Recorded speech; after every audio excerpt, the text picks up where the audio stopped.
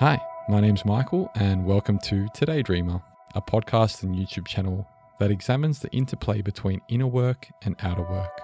Through conscious conversations and practical walkthroughs, we'll be exploring ideas and practices to help you find a deeper sense of clarity, develop your focus, and take meaningful action. I hope you love the show.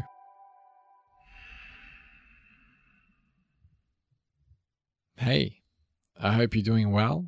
And I wanted to first off start by saying that I appreciate your presence here with me today in this moment. I had a conversation recently that was deeply meaningful to me, and I feel privileged to be able to share it with you in this episode.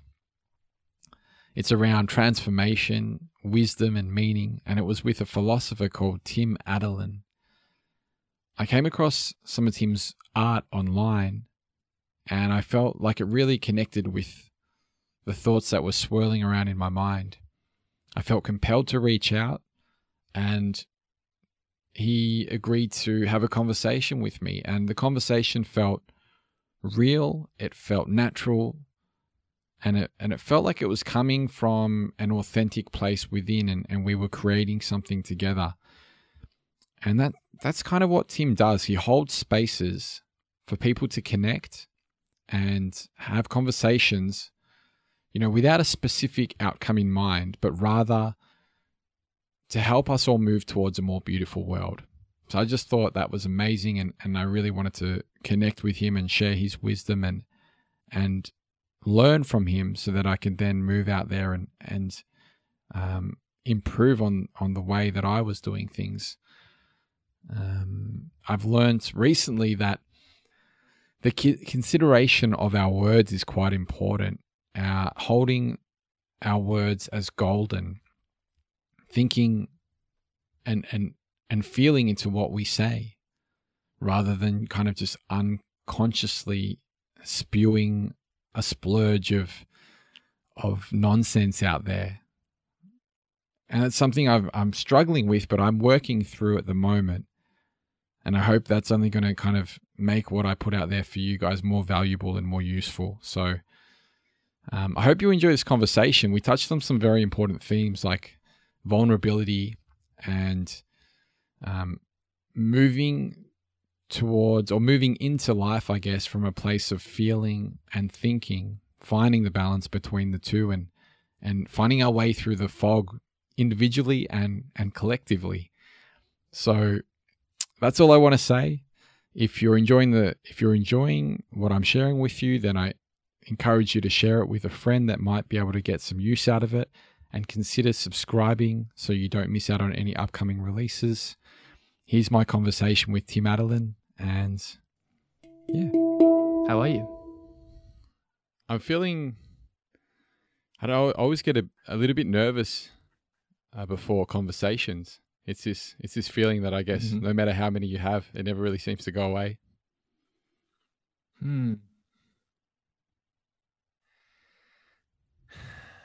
Yeah.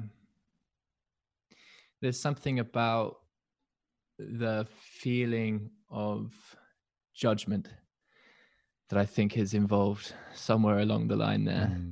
Maybe like, what will come of this? How will it be perceived? Am I showing enough or the right things? Is this, what happens if I slip up? But then also hope as well. This weird thing about expectations. It's a motherfucker. It sure is, yeah. And it can be, I don't know. It can be something that I guess can hold us back in a lot of ways, and can kind of stop us from doing things that we may be called to do, and it creates this sense of this fear. And yeah, definitely is a motherfucker. That's all I'm trying to say. Yeah. Yeah.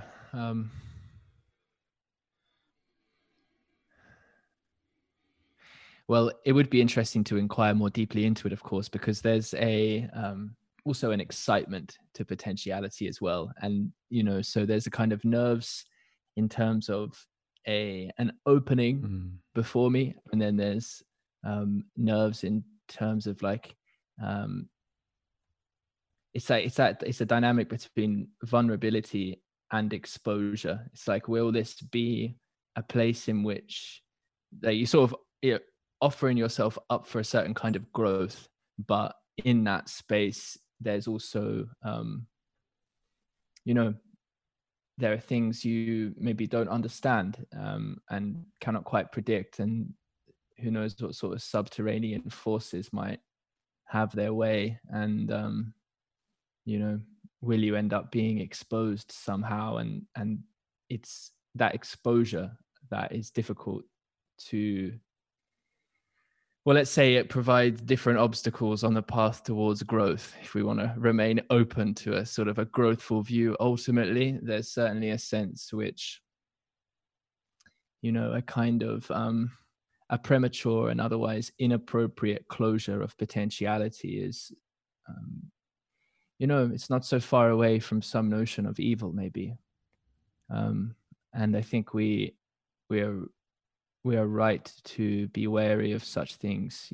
We kind of put ourselves out there, and the world is much bigger than us from some perspectives, and there's risk associated with that. But it seems like the very tuning into just what at least those feelings are, and sort of where we find each other in that shared place is itself a way through.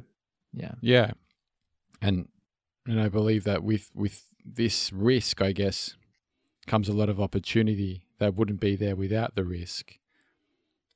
And allowing ourselves to find a way to, I guess, overcome those initial feelings, which they do seem quite natural, opens up the opportunity for this space to exist. And then, who knows where that space that we co-create can take us. But it does, I guess, come back to finding a way, and this is obviously individual for everyone, to keep moving in spite of that initial kind of confrontation. Yeah, it's how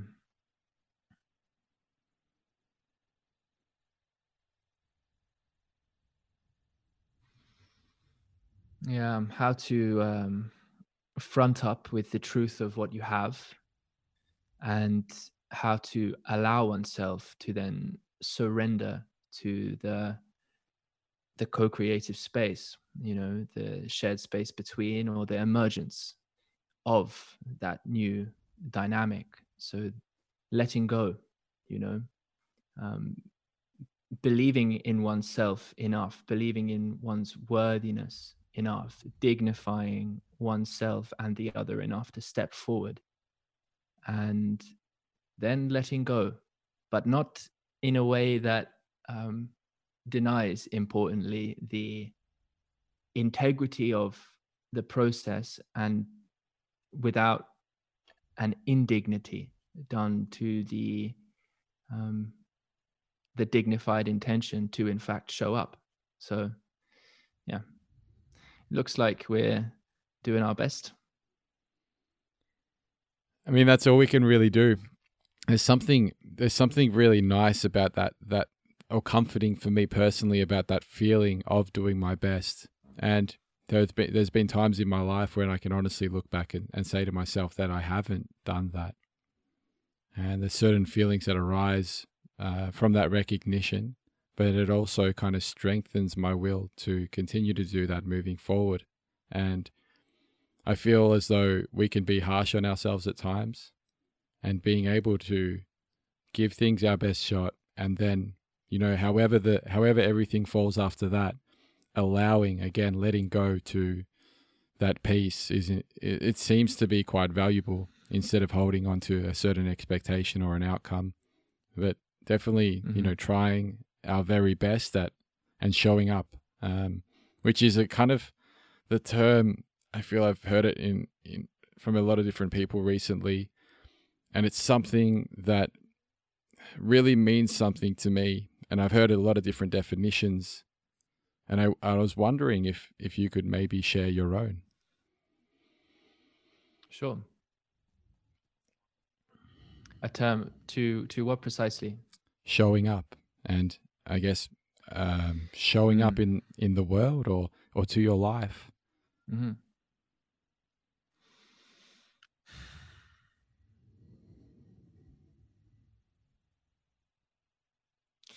So, are you familiar with integral theory? No. So, a writer and philosopher by the name of Ken Wilber created and has now,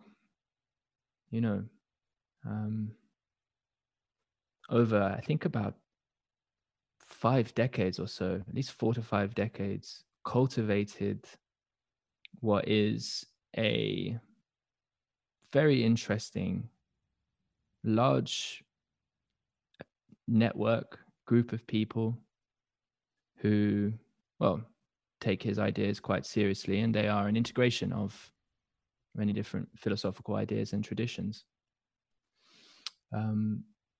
The term showing up is used like this in that way of thinking about things. You have a kind of waking up, and then I believe growing up, and then a cleaning up, and then a showing up. So I'm not going to articulate how those terms are used in integral theory precisely, but it is a sort of interesting way into considering at the very least, a kind of process or a context that will helpfully inform our understanding of what it is to show up. Because while it is that we find ourselves always presented with an opportunity to, let's say, be present with what is, and in that sense, reality as we experience it is imminent, we also develop ourselves. And obviously we grow up from babies and we come from this long evolutionary lineage. And we have to learn a lot, and what we learn and how we develop affects how it is we show up. So, we can show up in more or less helpful ways. A definition of showing up would be something like one's impact, one's relational impact, one's necessary relational impact in a particular context. That might be a decent first crack at some sort of definition. Yeah. How does that land with you? Yeah, that totally fits in to kind of my idea of it as well. And yeah, I guess the question arises, at least for me right now, without, I guess, how do we actually, and forgive me if you might not be the best person to ask, but I feel like you might be as well. How do we find where we sit in that spectrum? And I guess how do we, once we realize maybe there's some kind of a hesitation or some kind of a gap, how do we kind of make sense of it all and move more towards that space of making that intentional kind of impact within that context?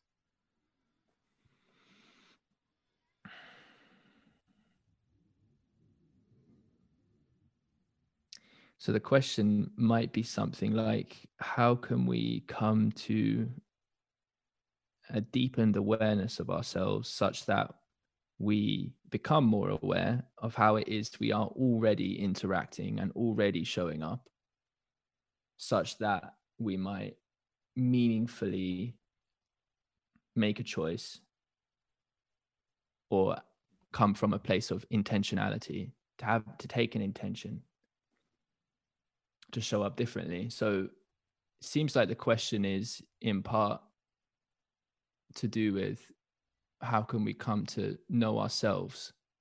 How does that sound? It sounds good, but is there a point between kind of understanding and actually moving? Is there kind of, there seems to be, for me, kind of like a stepping into, or kind of this phase of movement that needs to take place once all these things are understood, or at least once one person has an understanding of, or has an idea of where they might lay in that spectrum. So from that point, okay, it's a bit more clear. Yeah. So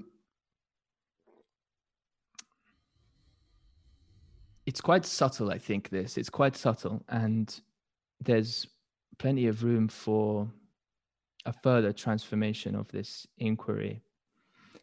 It kind of depends how subtle one is capable of being regarding how they're already acting and what they're already doing.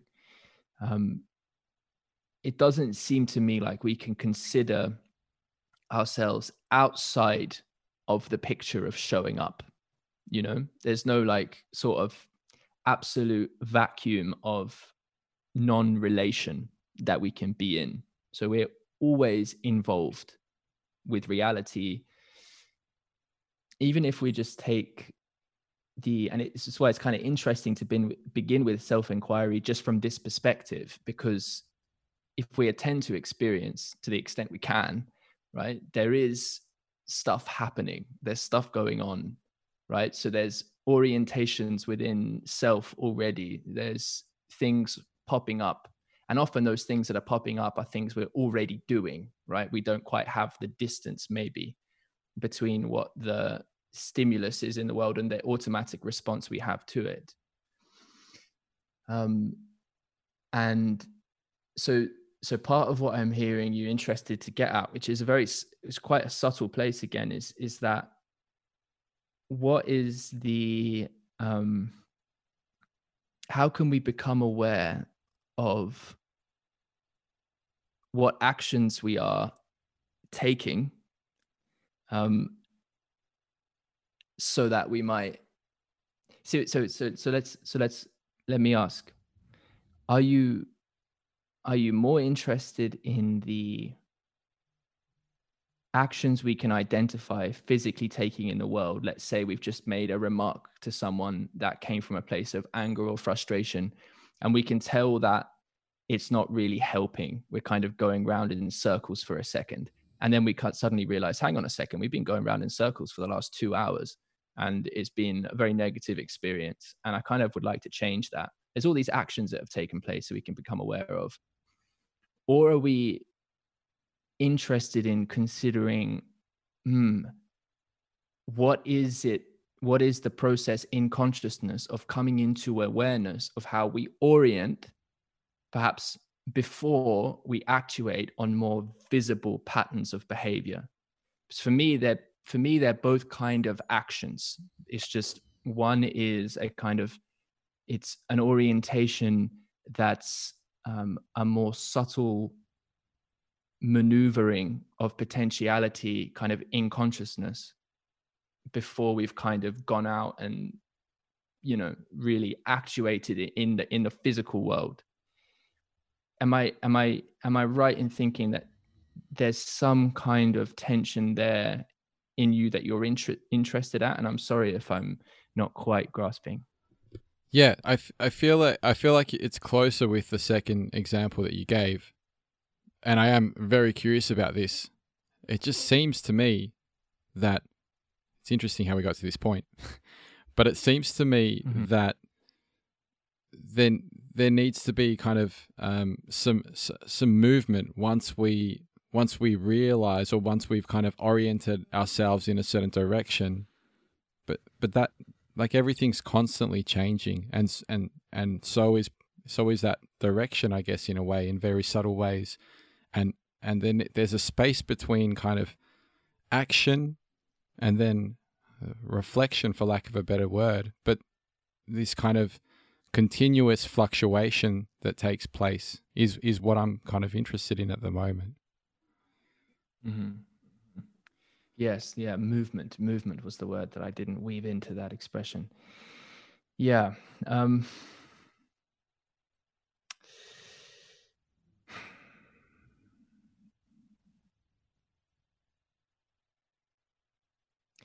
Well, things that are too static don't have much life in them. But it seems to me we are always, in fact, moving, but we can kind of forget, or we cannot be aware of movements we're already making. And so that's part of it. It's kind of like when we become aware of how we're already acting in the world, there's already loads of movement going on, in fact, already.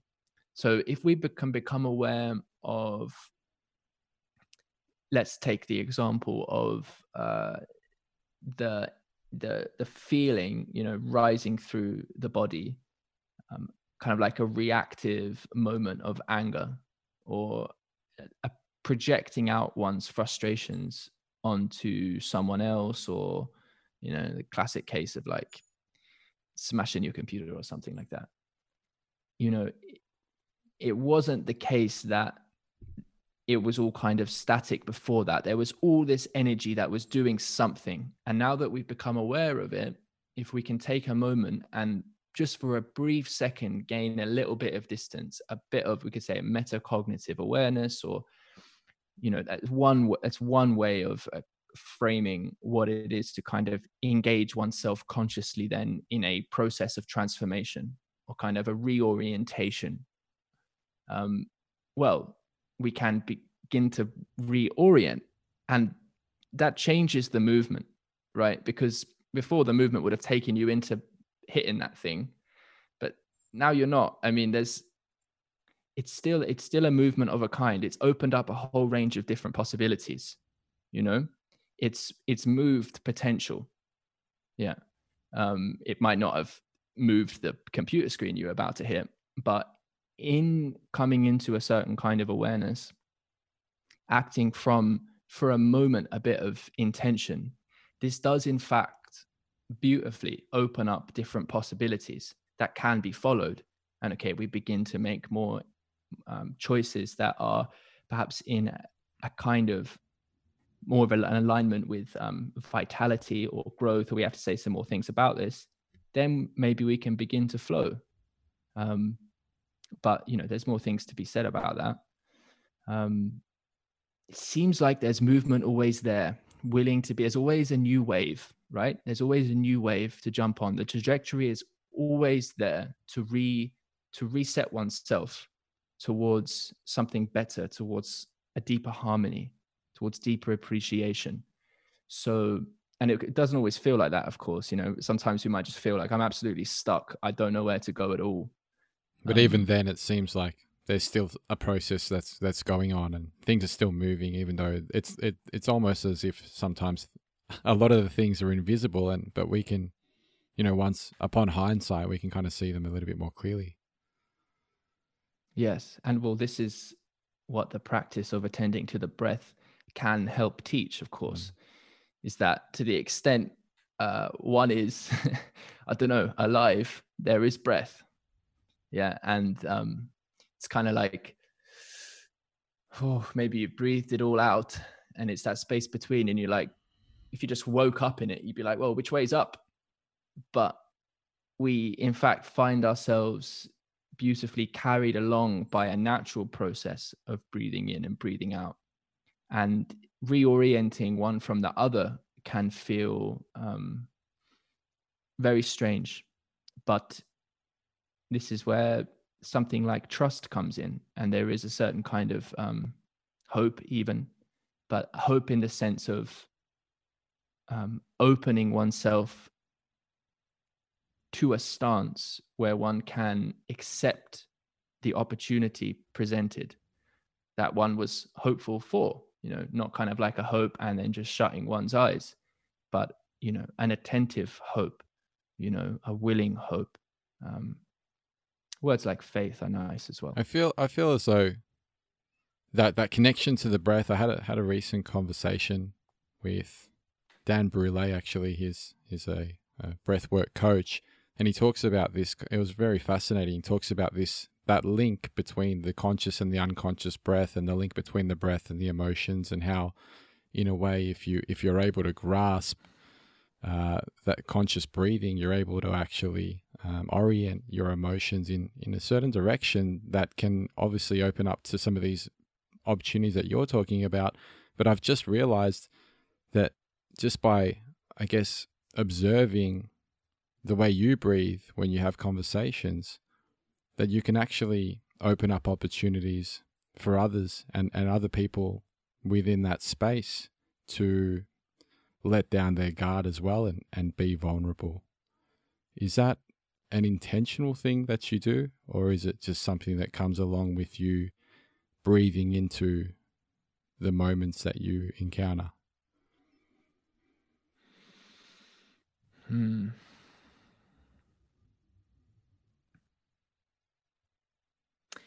It's kind of interesting how much we make our intentions explicit.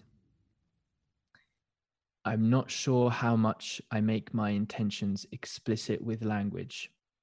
I can make them explicit with language, and the practice of articulation that strives towards impeccability is a beautiful one. But I don't generally crystallize intentions for relationships in that way. There's a deeper sense of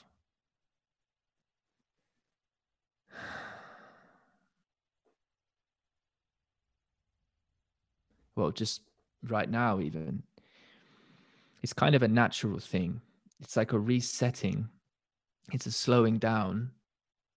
It's tending to a channel of communication. And each channel is unique, and it's not clear what best serves that channel until we begin to explore it together. We can say some things about what it is, to have certain values, to hold oneself to an ethical standard of some sort of integrity, and to be for the dignity and the potential in others. And then there's something about feeling into what that seeking energy of collaboration and co-creation and being together is, which must be tended in its own unique way. And yeah, so I like to tend to that. And my sense is that slowing down, resetting with the breath, generally speaking, attuning to a kind of rhythm of communication that seems naturally, to the extent that that channel of communication is tended to well, moves in the direction of breathing together. And that breathing together seems to be kind of a mystical and beautiful thing And I'm not sure how much of that is metaphor, and I'm not sure how much of that is somewhat more literal than metaphor. But it seems like to me that we have trouble breathing together now, trusting in the breath both ways. There's a peacefulness to that. And especially in our time at the moment and throughout much of history for various reasons, peace has not been a particularly abundant thing in many parts of the world. Um, hmm.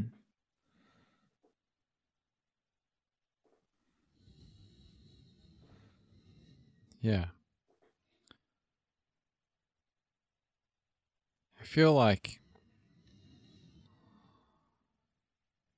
just while you were saying that, it seems like a strong theme in our conversation is vulnerability and opening up to being vulnerable and allowing kind of a feeling of realness, a natural feeling to kind of come through, and tuning in, I guess, or choosing that channel intentionally or even naturally is an important part of that. And connecting and connecting with others so that we're kind of matching vibes so that we can then, breathe together, like you said, and kind of see where that takes us. It feels right. And I hope what I'm saying is making sense. Yeah, this is just kind of how I'm perceiving it. Absolutely. Yeah. And yeah, it's a beautiful thing. That intention, the intention certainly is there. It's kind of a disposition. Yeah, it's a disposition of openness. That is for sure. The intention to, there's some beautiful cliches that we just can't do much better than, Ram Dass's be here now. Be here now. The intention to be here now together.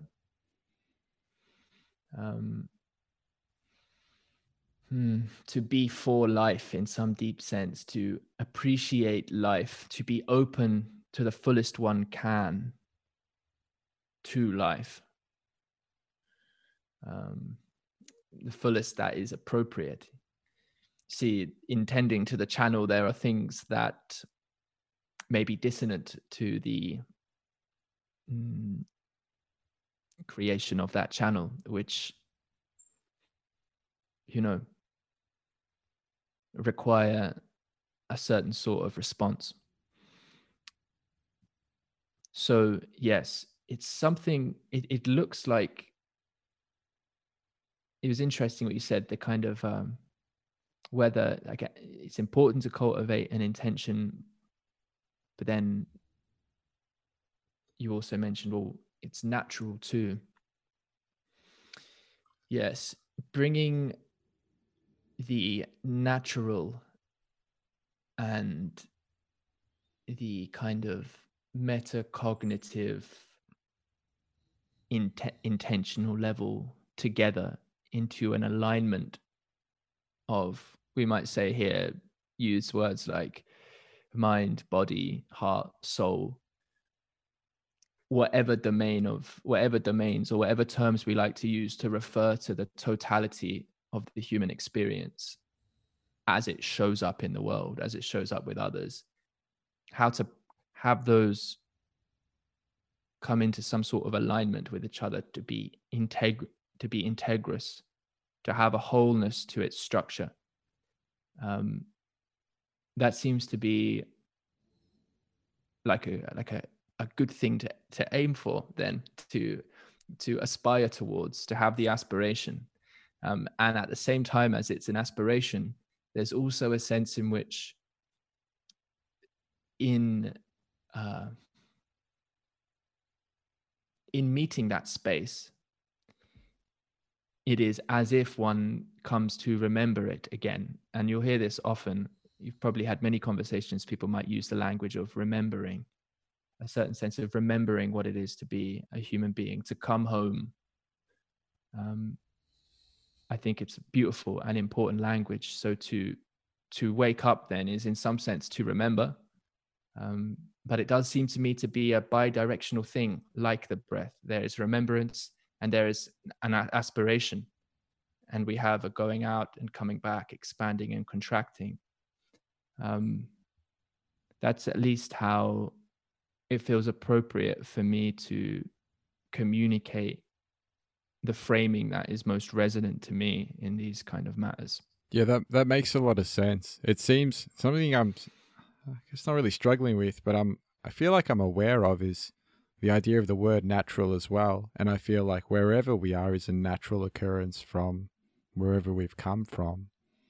So in a sense, everything is totally natural. But I also feel as though there is something forgotten. And I mean, for good reason. There's definitely, things that have led to this place where we find ourselves, as there is with any space. And yeah, I also do appreciate that language, and it is quite nice. There seems to be something to do with, this is the thing I'm just kind of playing with at the moment, something to do with allowing and sinking back into that remembrance. But also in some way, there needs to be a little bit of effort to allow, if that makes sense. So you're kind of, maybe effort's not the right word, but you're allowing, but you're doing it with intention, with will of some sort. You're choosing to allow, I guess, in some way. And this idea of vibes keeps coming to me. And by vibes, I mean this invisible thing that's present in our relationships with anything, with other people and with the world around us. This energy that we may not be able to see, although sometimes we can. But it's for example, if I grab this book and I slam it down on the table and make a big noise, that creates a feeling, I guess, and we will both experience that. And being aware of our kind of the footprints that we create as we tread into any space, and I don't know, and it might not come back to kind of some specific ways to approach things, or a bullet point or a list of things to do in certain situations, but again, coming back to finding that way to sink into that remembrance, and then everything will kind of naturally flow from there.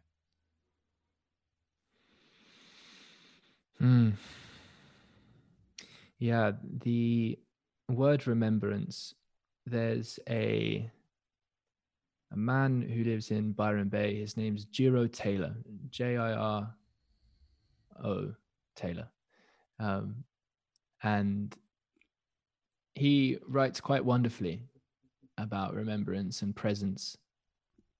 And I'm not sure exactly if Jiro and I share the same language and perhaps even share the same framework when it comes to just what remembrance is in relationship to a deeper process.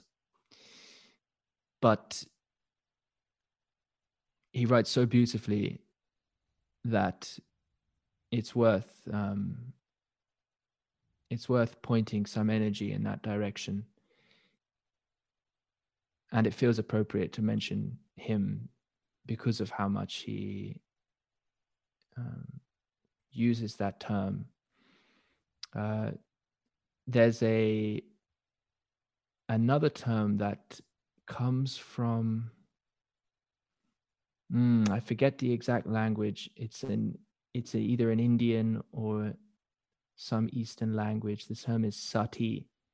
It's to kind of wake up to and remember the being mode, which is also where I take probably most of my influence for in using that kind of term, as a sense of coming back into touch with what really matters, or at least coming back into touch with a certain necessary aspect of what really matters. Yeah. But I'm curious, Michael. We've begun this conversation by jumping right in. Not that it felt like much of a jump. Let's say we slipped right into a stream of expression here around this this subtlety of perception. And I'm curious as to how these themes relate to what you're doing more broadly and what your project is aimed at, and how you find yourself showing up in the world.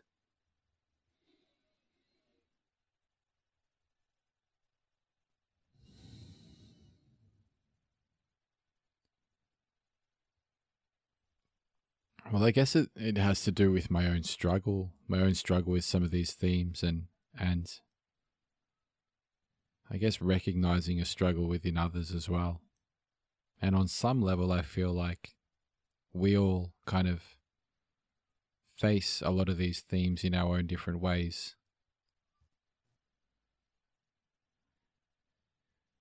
In terms of me showing up, I feel as though there's this kind of connectedness. Again, it's another kind of overused term, but one that I can't really find a better way to explain or describe. And that is that inner sense of knowing. Connecting to that in some form, and then I guess wrestling with my own hesitation to move in that direction. Has been something that I've been doing for a long time and maybe not so aware of for a lot of my life. Tell me about that direction. What have you seen? For me, I feel like the picture isn't super clear, and I believe that that's kind of part of it. I think if there was a certainty to this story, then it wouldn't be this. It just wouldn't make sense. Mm-hmm. And that's kind of the best way I can put it. But I feel like what I've seen is I guess an opportunity for a different world, and a connectedness between my own actions and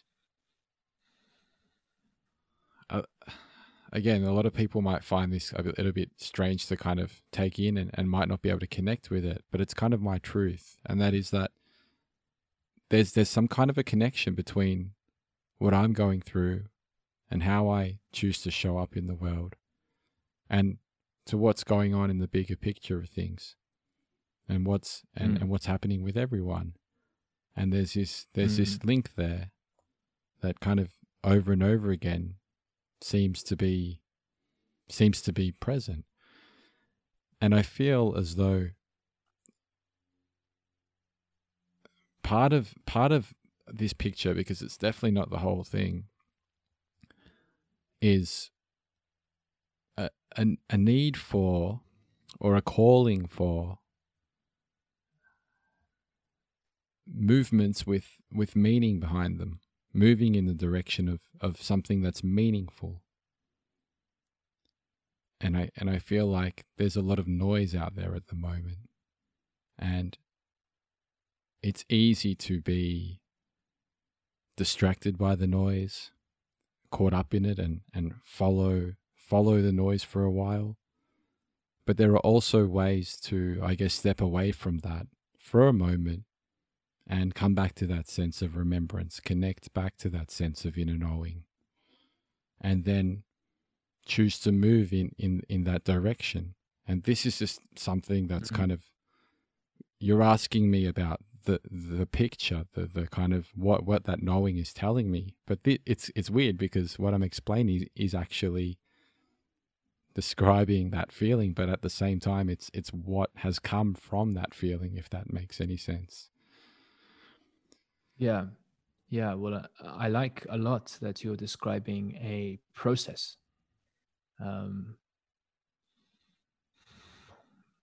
In my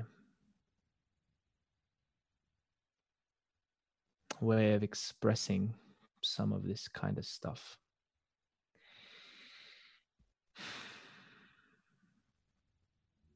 so the Jungian notion of the self sits in the groundless ground of the psyche.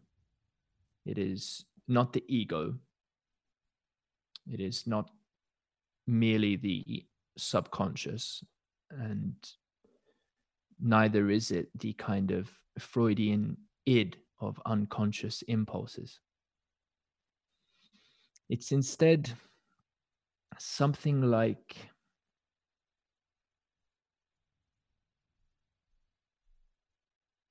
it's something like a blueprint of potentiality.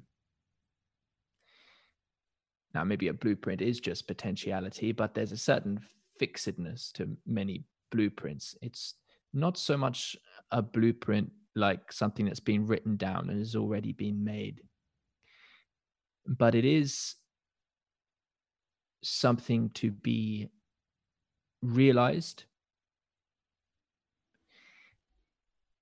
And it's also something that realizes itself. It's again a bidirectional movement. There's a sense in which the self propels us from an ember. There's an ember in the heart. And the self is also met and heard like the calling of an echo. So there's an ember and an echo. And so the movement itself is meaningful.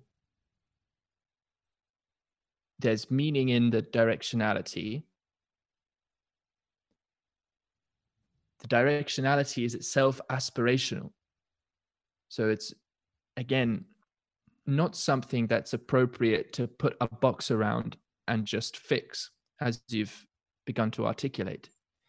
We can take a step back and consider life itself, maybe the process of cosmic evolution itself, the cosmos at large, hey? Well, we can think of the natural world as we encounter it. That shit is complex, you know? That ecology is comprised of relationships upon relationships upon relationships, interdependencies upon interdependencies. And to box up any one part of it necessarily cuts away from the interdependencies of the whole.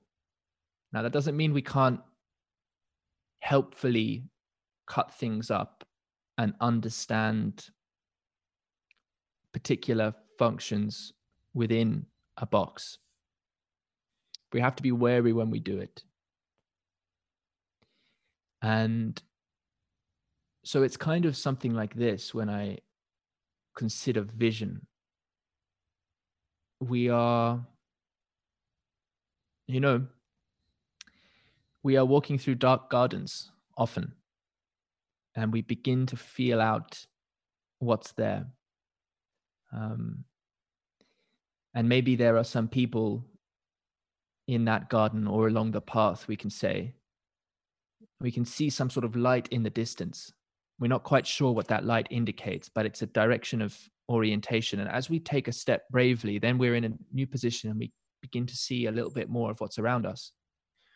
And maybe we can begin to see some other lights that have been lifted and are themselves orienting in a particular direction.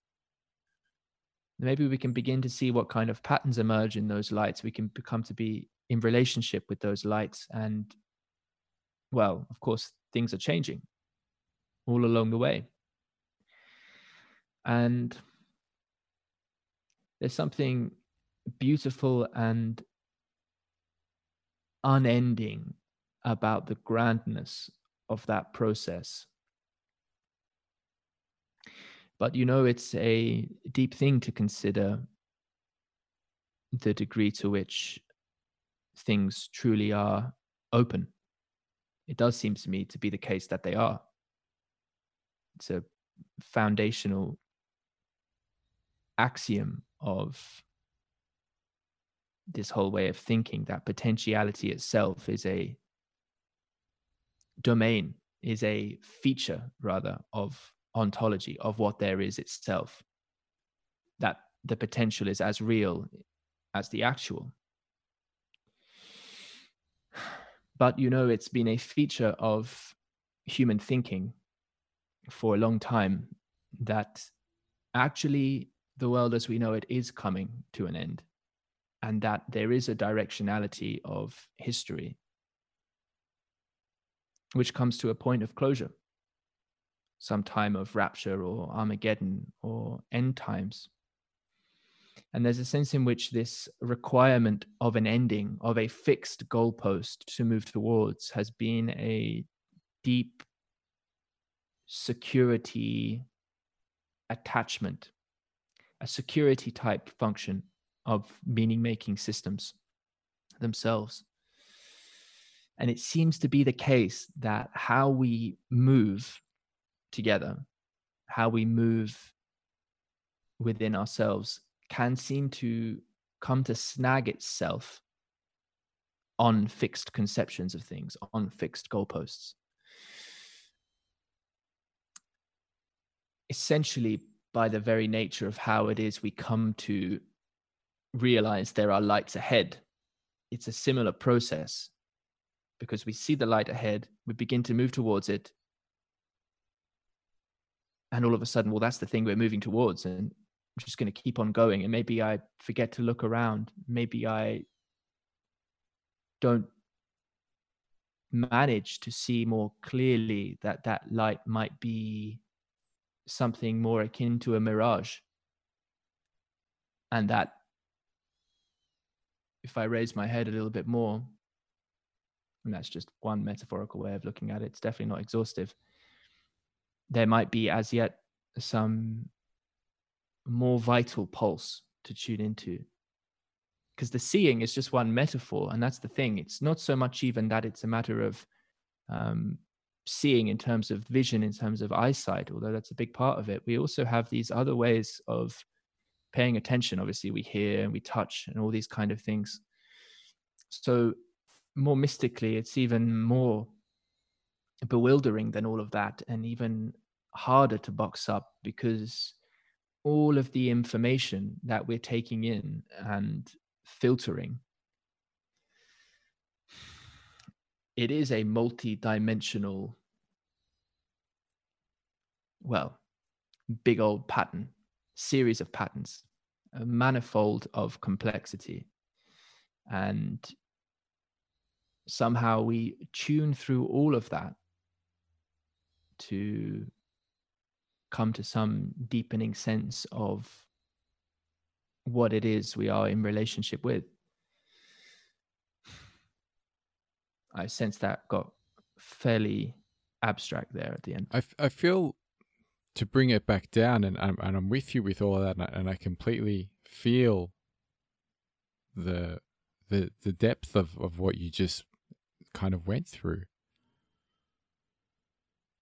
I feel connecting back, again, I use this word feeling a lot, connecting back or feeling that where that internal compass is sitting when those lights are changing, finding those ways is kind of what I'm trying to uncover or explore. And the best way to go about doing that, because that's not quite clear for me at this point. So there's a little bit of experimentation that needs to kind of take place, as we do with every next step, you know. But yeah, I definitely feel what you're saying, and that connects with what I'm experiencing, you know. Mm-hmm. And I think part of that process, like bringing it back to myself for a moment, is like you said earlier, is one piece of that puzzle is finding a way to better articulate and express myself, but also finding a way to, only because it really helps me as I discover a new piece to the puzzle, to share it. And I'm looking for better ways to discover the puzzle pieces while also find better ways to share them as well. And I think a big part of that is coming together with a sense of, I guess, collaboration, communication, community, togetherness. And I feel as though a lot of people out there are crying out for that kind of a thing, because it's something that we've been deprived of just because of the very nature of things. Yeah, we have been deprived of belonging in structures which also belong to us. It's a mutual belonging. You know, the world, of course, we do not own.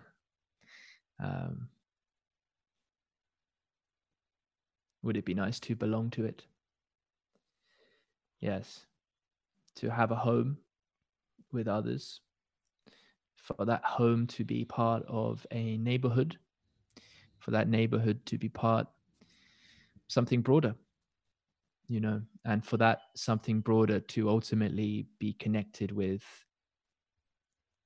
in a sense of care, the pulsating ecology of the world around us. This is a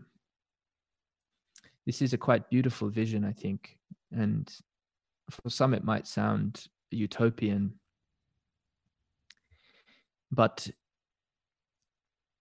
it doesn't seem as though, if one wanted to value life and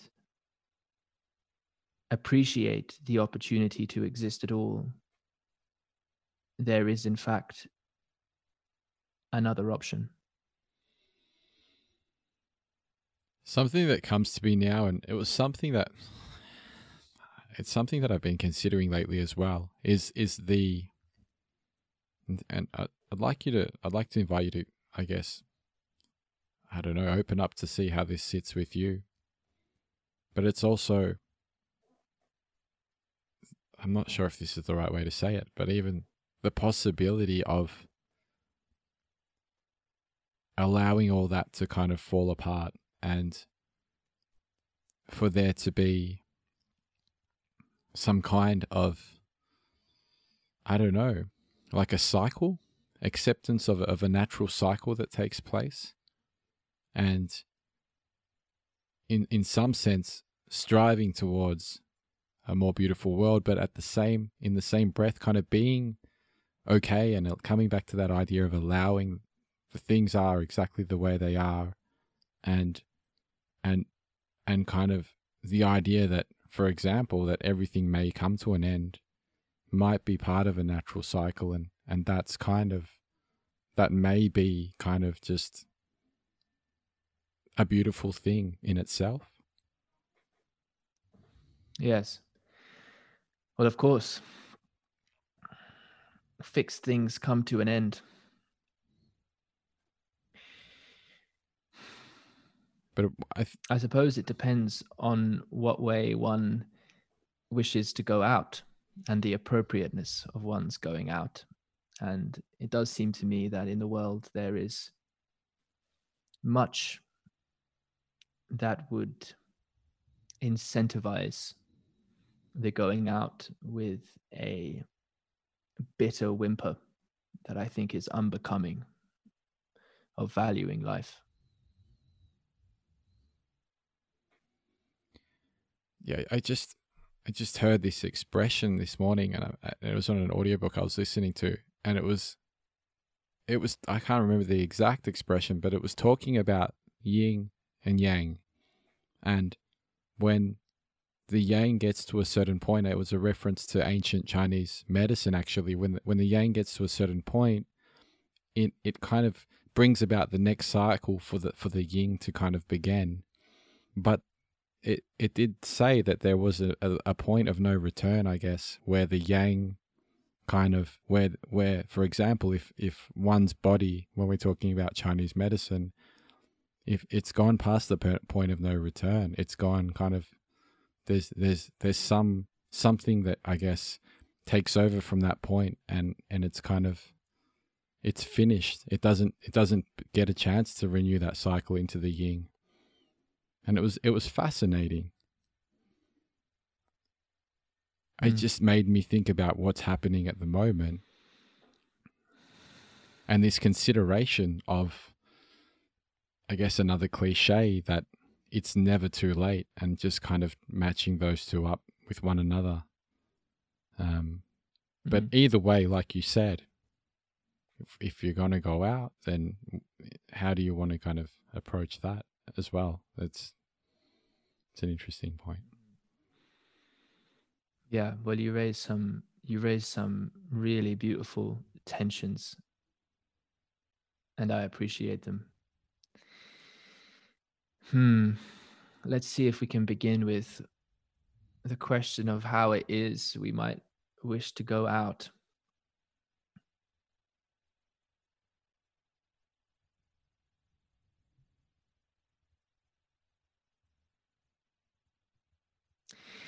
It would be a sad thing, a tragic thing, I think, if one lived in such a way that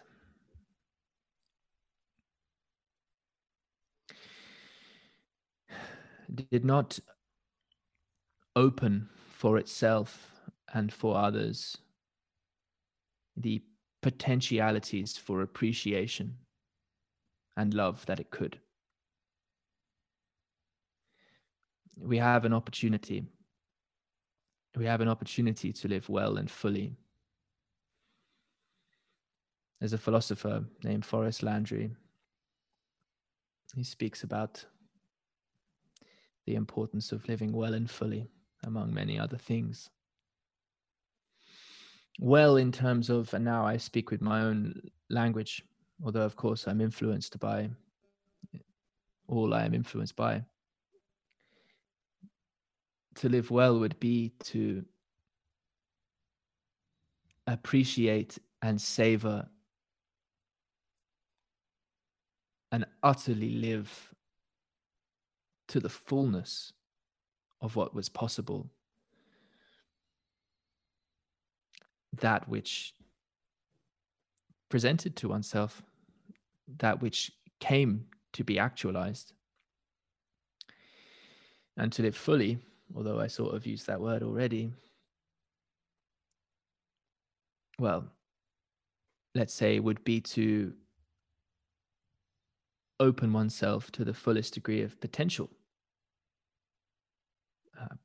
And does that stop at the individual, or where does the individual stop exactly? I mean, these potentialities we're speaking about, they are potentialities of relationship. They are potentialities of co-creation. So this notion then of world making, of creating together, of choosing to create a better world together, is itself is an imperative of a life lived well and fully, it seems to me. Now, this question of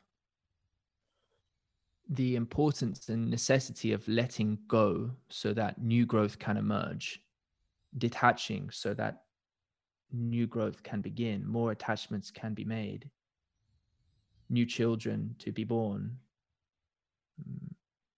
both leading and following to occur in their turn,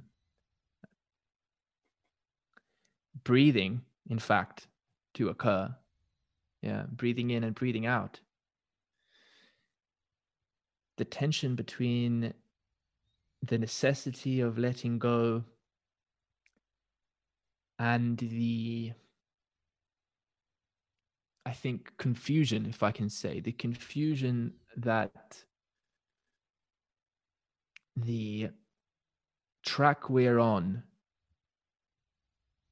is outside of our capacity to orient, right? That we just have to let things burn from that negative sense. Just want to watch, just let it all burn to the ground. It's like, well, why do we have firefighters then? You know, should we just let the fires burn down everything we care about? You know, so more new growth can occur. There's nothing valuable to the human being. There's nothing valuable. There's nothing intrinsic and immanent to love.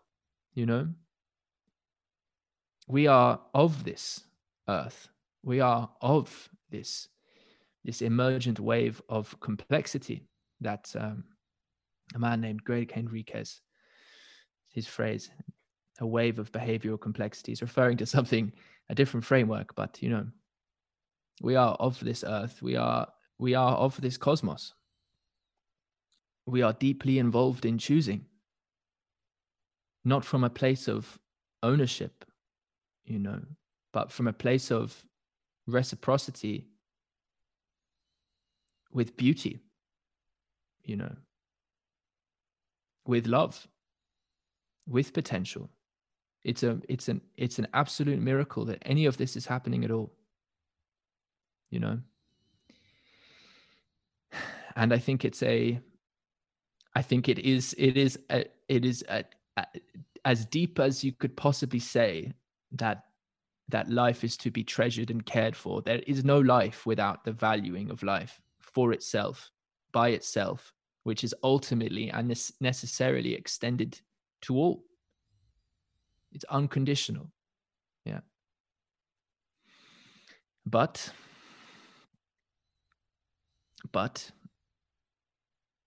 it becomes caught, it becomes snagged, it becomes fixed. It is scared of letting go. But love's the only thing that can actually let go. Power can't let go, which is the reason for me that love is stronger than power. Strength is not, it comes to me now, there's no need to speak about love as strong. It just is, you know, because it is the breath in and out. You know, it is the essence of what enables harmony at all. So we find ourselves now as human beings with a very challenged and pained relationship between love and power. Power might be something like actuation capacity, hey? How well we can move things within given domains, how well we've been able to optimize, how well we can enact a particular choice in a particular domain for a particular purpose. Because in some sense, it seems like power functions once there is established framework to be preserved, right? My hierarchy, I'm protecting something that's mine. It's an ownership thing again.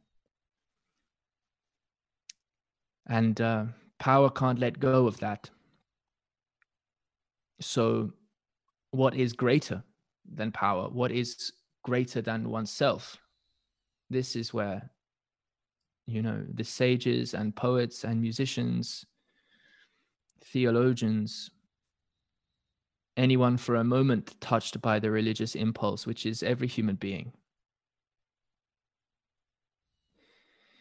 towards that ineffable sense of being and valuing and a deep involvement in that. It's not separate to us. It is of us. We are it. Being for that. How can we orient together, lit by the flame of being for life? This is this is a beautiful question, I think.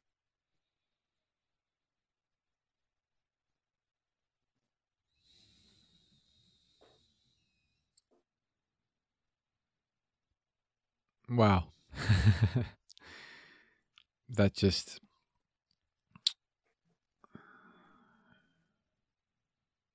kind of soared up, through my being, and lit me up. Just the consideration of that question did something to me.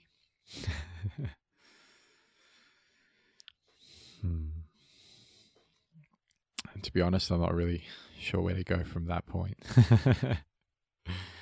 But it was a beautiful one. Well, yeah. It was a beautiful experience to say it, and there is where we go from, as far as my sense of it. How do we extend invitations into participating in the expression of such questions and the receiving of such questions? Yeah. It seems like there's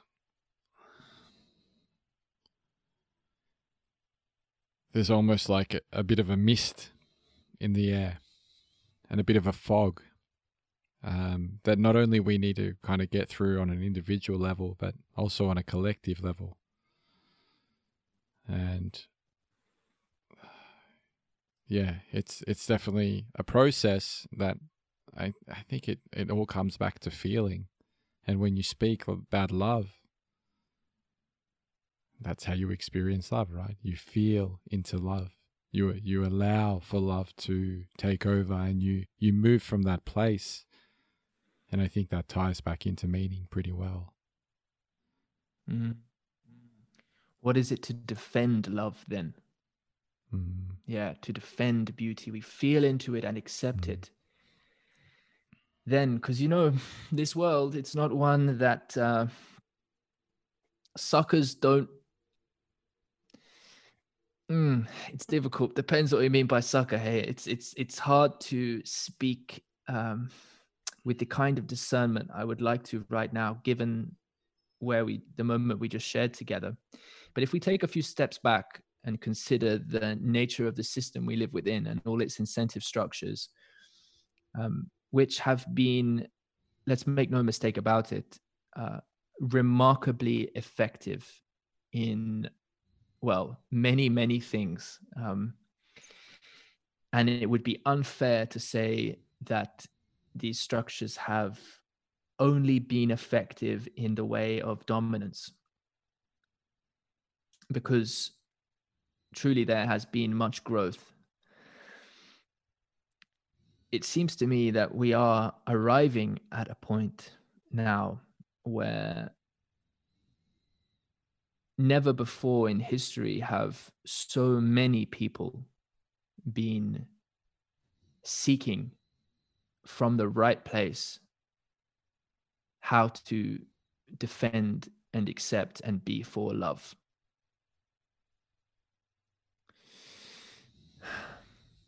There's a lot of energy. There's a lot of energy. And we're seeing it go in directions that are, well, there is fog. And the accepting of love and the feeling is critical. And then there's the thinking. Then there's the thinking. And this, I want for a second just to play with us, tying this to the notion of defense, defending love, hey? Because this thinking mind of ours, it is a part of us. It is a part of the world. Yeah.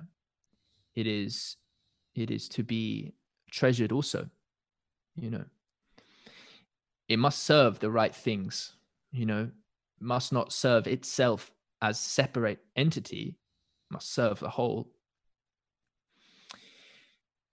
But it seems like there has been much of the world that has been built by the mind, by the thinking mind, as it optimizes the efficiency of certain sort of functions within certain sort of domains. And in response to that, it's been said many a time that the only response to that is of the heart. And it's like, well, yes, of course, we are and must be oriented by the heart. But like I feel as though here I want to kind of be a bit obscene almost with language, but would you place the pregnant mother of a child on the front lines of battle if an enemy was upon you? It's like, no, you would not.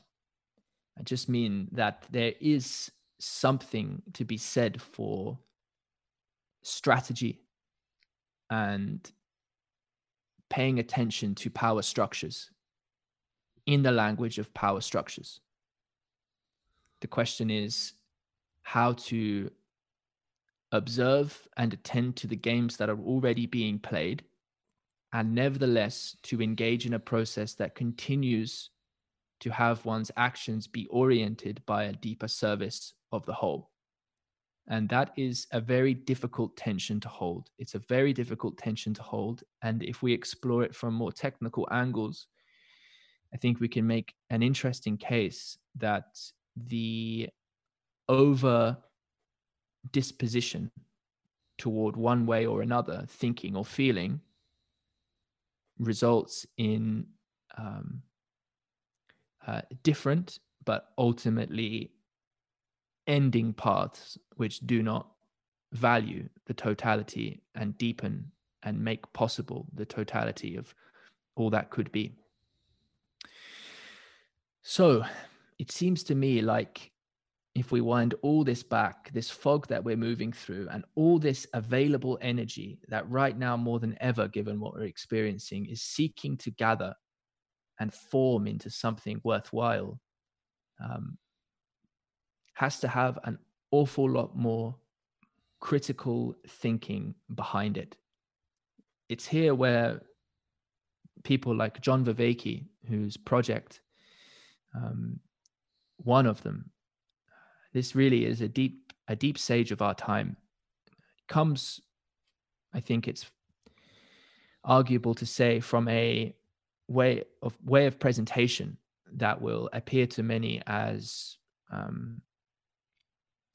Western flavored and thinking flavored, but he's a deep practitioner of meditation and Tai Chi Chuan, and is a deep practitioner of the feeling-based modalities of the East, let's say. One of his projects is to bring the worlds of spirituality and science together.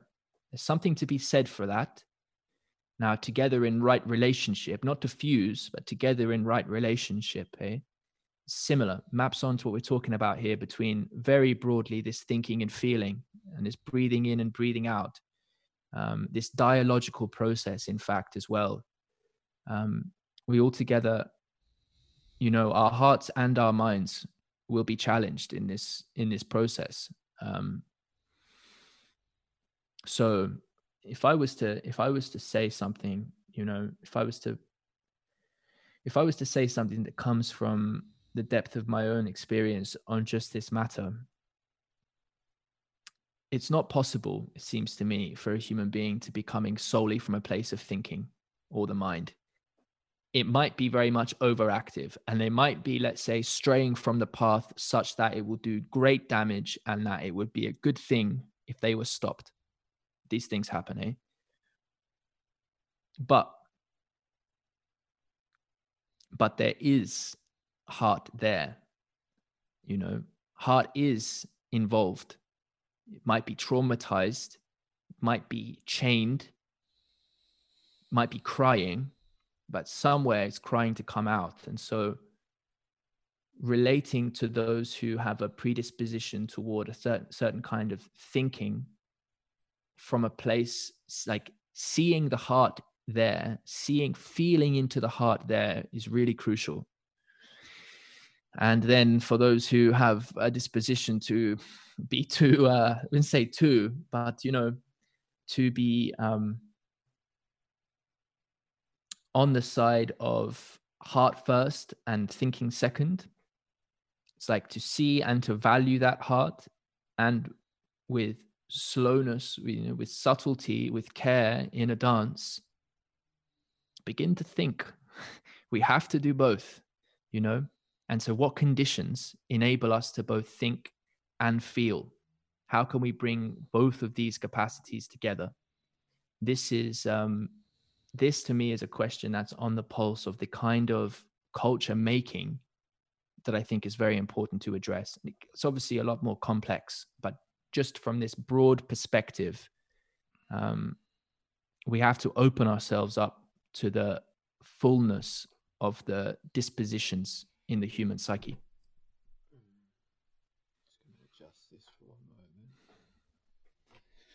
That makes total sense. I've got something that really wanted to add to this, and it's an idea that comes from, I guess, my own background, and it links to, strangely enough, creativity, and the idea that I had this thought quite a while ago, that creativity can solve any problem, and I really, the more I think about it, the more I believe it. And it comes back to the idea of, I guess, almost like a coming together of people, and two minds are better than one, that kind of a thing, and more than two are obviously, you can get to different places together. And there's, I like what you said about playing the game kind of on the way that it's been set up now. There's certain structures in place and things, there's, I guess, kind of rules that need to be followed if effectual change is going to kind of come about, and if we're going to reach this place and kind of work with this puzzle. And I feel like there's almost like a sense of a building upon what has kind of previously been put together, with a coming together between that and a sense of openness and a sense of allowing kind of new directions to form and being open to other kind of perspectives. But there's really this idea of sitting with a puzzle for a while. And when we talk about, I guess, ideas and how some of them are kind of come to be, I read this very skinny but interesting book back when I was in advertising quite a while ago, and that book was kind of how to reach certain insights, how to bring new insights into being, I guess. And there's this strange connection that happens, and that's why you see throughout history, different people on opposite sides of the world come up with kind of the same idea at once. And it's the idea of working with a puzzle for a while and really filling up your mind with all different types of ideas and thought and influences and input, I guess. And then stepping away for a moment, not for very long, but for a moment, and going and doing something else, like going for a run, or speaking to a friend, or making a cup of tea, whatever it might be, and allowing kind of this a natural process to take place of the remixing of these old elements into something new, into something that wasn't previously there. All that was there was kind of the potential, the possibility for it. So it seems like if we can get enough people together with a similar intention, and we can have enough of this kind of input coming in and or exploration taking place, put it all into a pot together, mix it all up, step away for a moment and see what happens. I feel like that's kind of what comes to me. The linkage between this kind of idea, insight generating process and what you're talking about. Yeah, well, there's a lot of research to support exactly what you've just described there. regarding the importance and value of breaking the frame up, you know, and reimagining again. You know, often an example of a rock climber is used.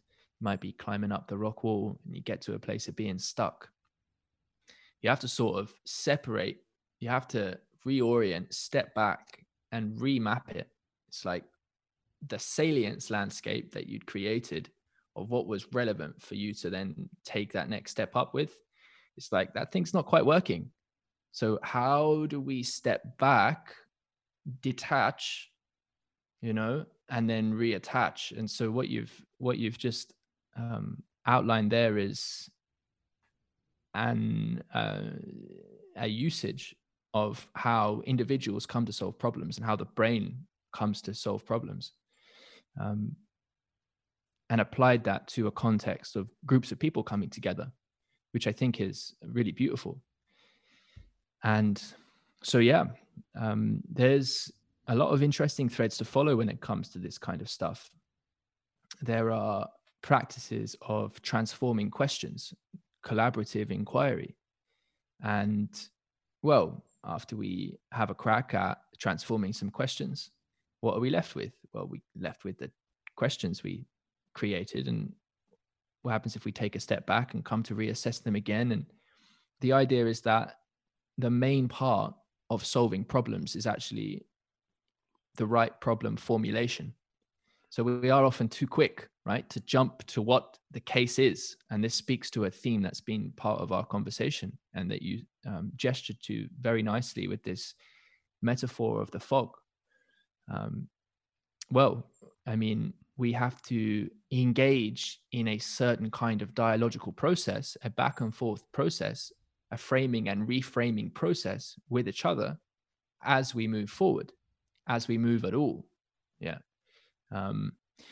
So something like this, the involvement of people in practices which transform questions and attach to and then detach from particular ways of looking into certain problems.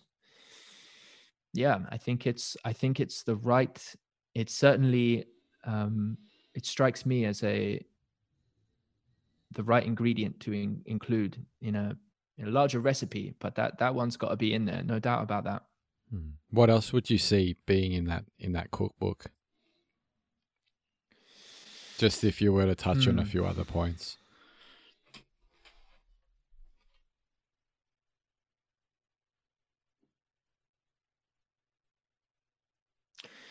Well, the desire to cook together. We best not skip out that as step one, you know. There's something about the very belief, and in a way, this is as well something we've kind of spoken about. A thing I sense from you is that you're deeply interested in how can we develop the skillfulness in coming into ourselves such that we can act more rightly in the world, you know, act with more integrity, make choices that are more effective, but where that effectiveness is ultimately grounded in something like love. How can we orient ourselves in a direction of more vitality? How can we orient from vitality? It's like, well, you know, part of the issue is that it depends how strategic we want to be here. It depends how much we want to talk about what's the kind of time scale, how many people we're talking about. We talk about from a real big macro perspective. There's a sense in which at the moment, a lot of people are responding to the fog of the moment by watching Netflix or something like that. You know, there's something that I've sort of been afforded this tool by the culture to basically just keep bouncing myself back and forth off this screen and never really look into the fog because it's kind of right next to me. That's interesting. And that's kind of like a bright light. It's almost as if that's an important part of their process or the whole process as well, though. That kind of needs, I feel as though that needs to take place for the next step to come into play, though, right? Or the next stage of whatever's going on. Yes, well, that's a very interesting point, because what it speaks to for me is and here as well, I'm feeling we're getting to points that I do want to discuss, but they are straying into the territory of be appropriate to discuss in another conversation. I understand. Simply because if we were to start speaking about the dynamics of waking up, the dynamics of appropriate waking up, that's something I want to treat with the appropriate amount of care, and I think it's a longer conversation. Let me see if I can say a couple things, because you do raise such an important point.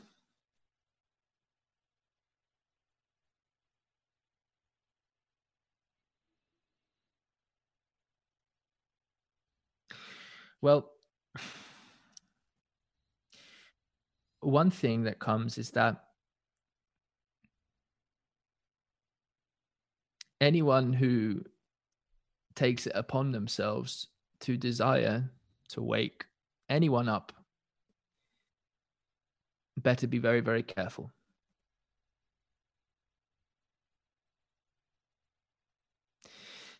It seems like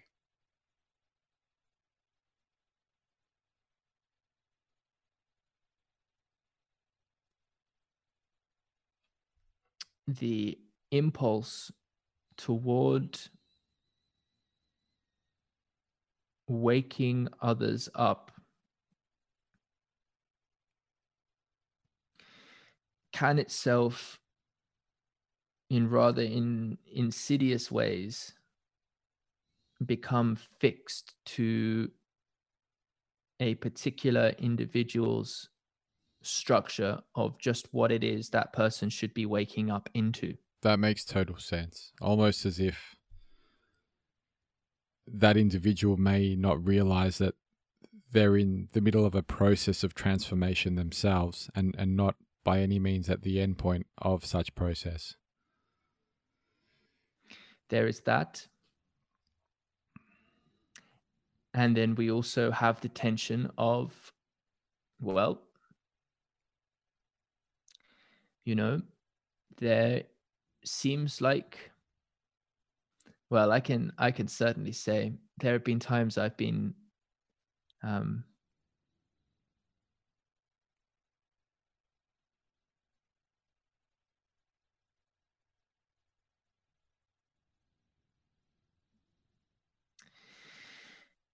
it's a very interesting one.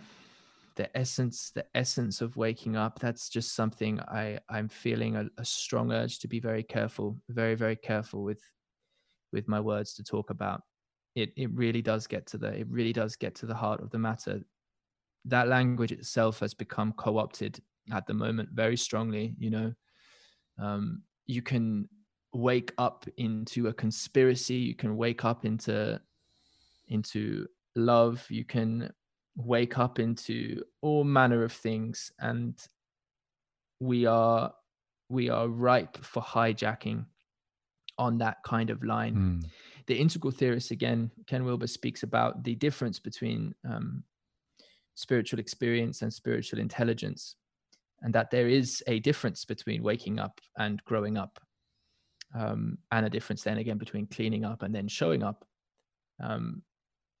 But the kinds of experiences that are catalytic of coming into an expanded state of awareness regarding the nature of what is are different to the frameworks we use and fundamentally signaling methodologies we use to communicate about the nature of what is, and how we tend to the transformation of the signaling methodologies that we use to communicate about the nature of what is is itself a measure of maturity, it seems to me, or growing up. How well are we stewards of the culture? Yeah. How well do we steward culture? And about these questions, it seems to me more and more that I am, as I said, both very much aware of the importance of addressing them appropriately, and also sense that the creation of the context within which to approach these questions is itself perhaps even a question that must be held at the same time, or maybe even in some sense slightly prior. I'm not sure about the ordering, perhaps at the same time. Point is for a further conversation. Okay, that makes sense. Yeah. I get where you're going with this. I just want to, we will get into it, I guess, at another time. I just want to kind of, again, remark on how, I don't know, a lack of a better way of putting it. And there's something I've been playing with as well, the idea of interesting things. But I feel as though it is quite interesting when you look at what is happening at the moment and the response within different individuals and the different responses, and just kind of how it struck people in different ways and how things are shifting in different ways. And obviously, you know, we've all got a different viewpoint on that and a different kind of vantage point on what's going on, and how that's affecting people. But I find it very interesting, and it's, I guess, a glimpse into, you know, what may be to come, if we consider this as kind of one crisis, one I guess piece of a crisis, and as it seems many are kind of converging. So let's leave it for another time. But I definitely can, I guess, all I can say is that it's fascinating. Yeah. Yeah, well, you know, I appreciate your reflections on that, and my sense is that you are inquiring in a very ripe and appropriate direction. The fragmentation that we're experiencing is deeply problematic, certainly when we look at the world stage, the US in particular. But more than the mere fragmentation of kind of ideology at the political level, the fragmentation of our trust, the fragmentation of our trust is deeply concerning. And my sense is that ultimately where this goes, where I feel this is going, in terms of how I myself feel called to and desire to participate in it, which is to say, participate in the orientation of it, is towards a direction of collective art. It's towards a direction of collective art, where art is something like the application of a particular skillfulness, imbued by the soul.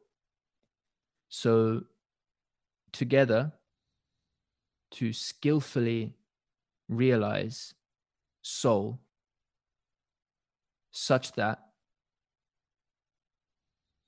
lights along the way can orient to something realized in vitality and with beauty, which, if it is of the soul, of the psyche, of this human nature, will provide the reciprocity of connection at the soul level for those who would see it in such a way that's appropriate for them. What that art is it's not prestatable. It's to be realized together. It's to be created together. There's a philosophical element to it. There's a philosophical art to it. Though it depends what we mean by philosophy. But broadly, philosophy as Philia Sophia, the love of wisdom, the friendship, love of wisdom together. Yeah. An orientation toward deepening wisdom, wise participation in the world, integrous, wise participation in the world. Those are the dynamics, the relationships, integrous relationships that aim at wizened participation in the world. This is what I am orienting towards, and we are orienting together towards, it seems to me. Yeah. You might be going some other places too, but we can go at least in that broad general direction. I feel as though this would, on one note, I'm conscious of time and your time, and I feel like this might be a nice place to end it. I've got some thoughts in relation to that. Please. And it seems to me there's coming back to the light that we were discussing earlier, and the fog, and I've heard it even put as a mountain that we're all heading towards. It seems to be this kind of, as it moves, as we take these steps and it shifts, it's kind of shifting as well, in part because of our steps. And there's this idea of kind of creativity, art, something new that's constantly forming, possibilities, potential, but as well as, and at the same time as, what we're heading towards. So we're kind of creating what we're heading towards in a way, if that makes any sense. It's kind of like, we're doing it whether we're being intentional about it or not. It's happening. Yeah. So it's interesting when if there's a way, I'm sure there is, that we could come together and do it together in a way that, forms something that we don't know, like you said, what it's going to look like, but it is something that we form together in a way that, we've done it from a place of love, and we've done it not out of fear. And we've kind of, or, fear's useful as well, but you know what I'm saying. And that makes a lot of sense to me. I'm just, it's interesting. Something you mentioned to me last time that really stuck with me last time in our last conversation, and that was each individual's form of expression or form, or everyone's got a different color and a different brushstroke to add to this painting in their own way, and that adds to the beauty of it, and that kind of connects with others in different ways, and just the idea of a collective with the separate parts or the not so separate parts working together, people working together and adding their own individual bit in, because everyone's kind of unique, but together, there's something about the togetherness there as well. So that's what kind of comes up. No, I hear you. Zach Stein calls something like this a unique self-symphony. A unique self-symphony. That's beautiful. Yeah. And something else. So we are together attempting to cross the valley. The valley is where the fog is. The mountain's up ahead. And the thing is about human beings is that we are niche constructors. So we create the reality that we then adapt to. We are in response, of course, to what is. It's not all, we don't get to do it isolated from, what can we say, the objective, from what exists. But there's a difference then between reality and existence, again, for another time. But we are crossing valley crosses, and there are many potentials. Yeah, I hear you, man. It's been a real beautiful conversation. I've really appreciated it, and I look forward to many more. I feel the same. Thank you for tuning into another episode. If you want to engage with Tim, or if you want to check out some more of his art or his work, go to voiceclub.com. You can also visit Voicecraft. It's a podcast, and there's also a YouTube channel with some really, really meaningful conversations that I'm sure you're going to love if you enjoyed this one. There's going to be more creative elements moving forward that I'm going to add into the show, and I'm excited to share them with you.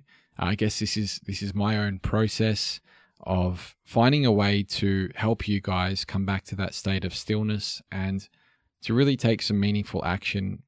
Use your time and your energy in a way that is meaningful for you.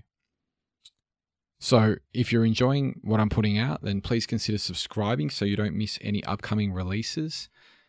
And I will catch you in the next episode.